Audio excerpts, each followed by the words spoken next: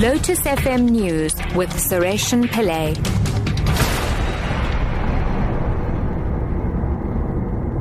£5 good afternoon. President Jacob Zuma has called on COSATU to ensure that rights of workers are advanced.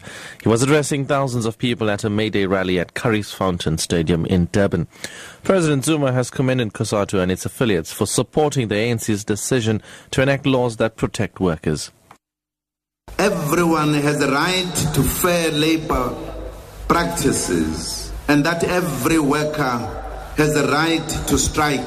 The ANC government has also enacted legislation to further protect and advance worker rights thanks to the struggles waged by COSATU and its affiliates.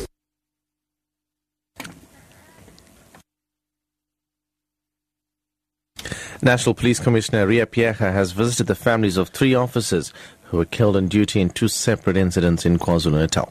Phiyaga was accompanied by the Provincial Police Commissioner Mamenya Ngobeni and other senior officials. In the first incident, 37-year-old Sandile Mbele was shot dead this morning during a police raid at a hostel in KwaMashu, north of Durban.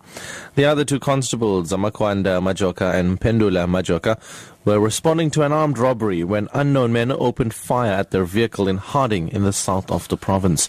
Phiyaga says 2 suspects have been taken in for questioning in the murder of Mbele.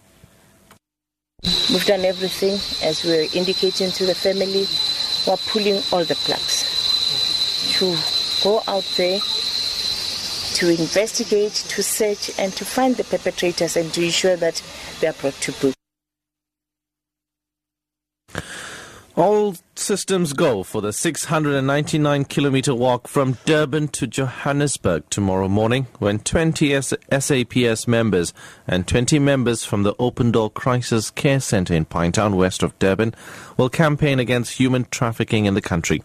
Human trafficking cases are reportedly on the increase, in which the buying and selling of people for labour and body parts are believed to be growing fast in the area.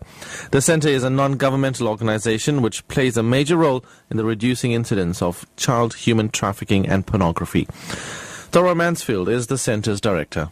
Everything's fine. We are completely ready. Psychologically, the walkers are all very ready, and we'll be leaving the Durban City Hall tomorrow morning at 6 o'clock in the morning. We'll have the presentation by the mayor, and then we're going to be leaving at 7 o'clock, and we're going to be walking 129 kilometres a day, and in total, 699 kilometres will be covered. More excited than ever because we believe that by doing this walk, we're going to be able to maybe prevent 1 child from being trafficked, and that's the purpose of this walk, to not only raise funds for human trafficking, but also to bring awareness to the communities where maybe they not have heard about human trafficking before.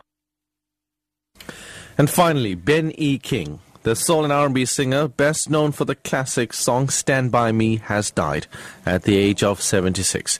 His publicist has confirmed that King died of natural causes yesterday. The singer was loved around the world for the 1961 hit, rose to fame in the late 1950s with the Drifters, with songs including There Goes My Baby and Save the Last Dance for Me. Entertainment journalist Paul Huxton once interviewed King. Was one of the few artists that managed to successfully negotiate the inevitable move into the disco era, which kind of scuppered a lot of traditional R&B singers. But he, was thinking on his feet all the time and knew that he had to adapt and to survive, and made a tremendous record with the Scottish soul band, the Average White Band, best known for an instrumental hit called Pick Up the Pieces.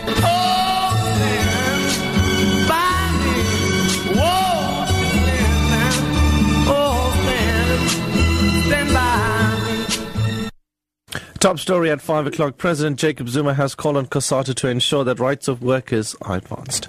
I'm SARESHEN Pillay, back at 6 o'clock.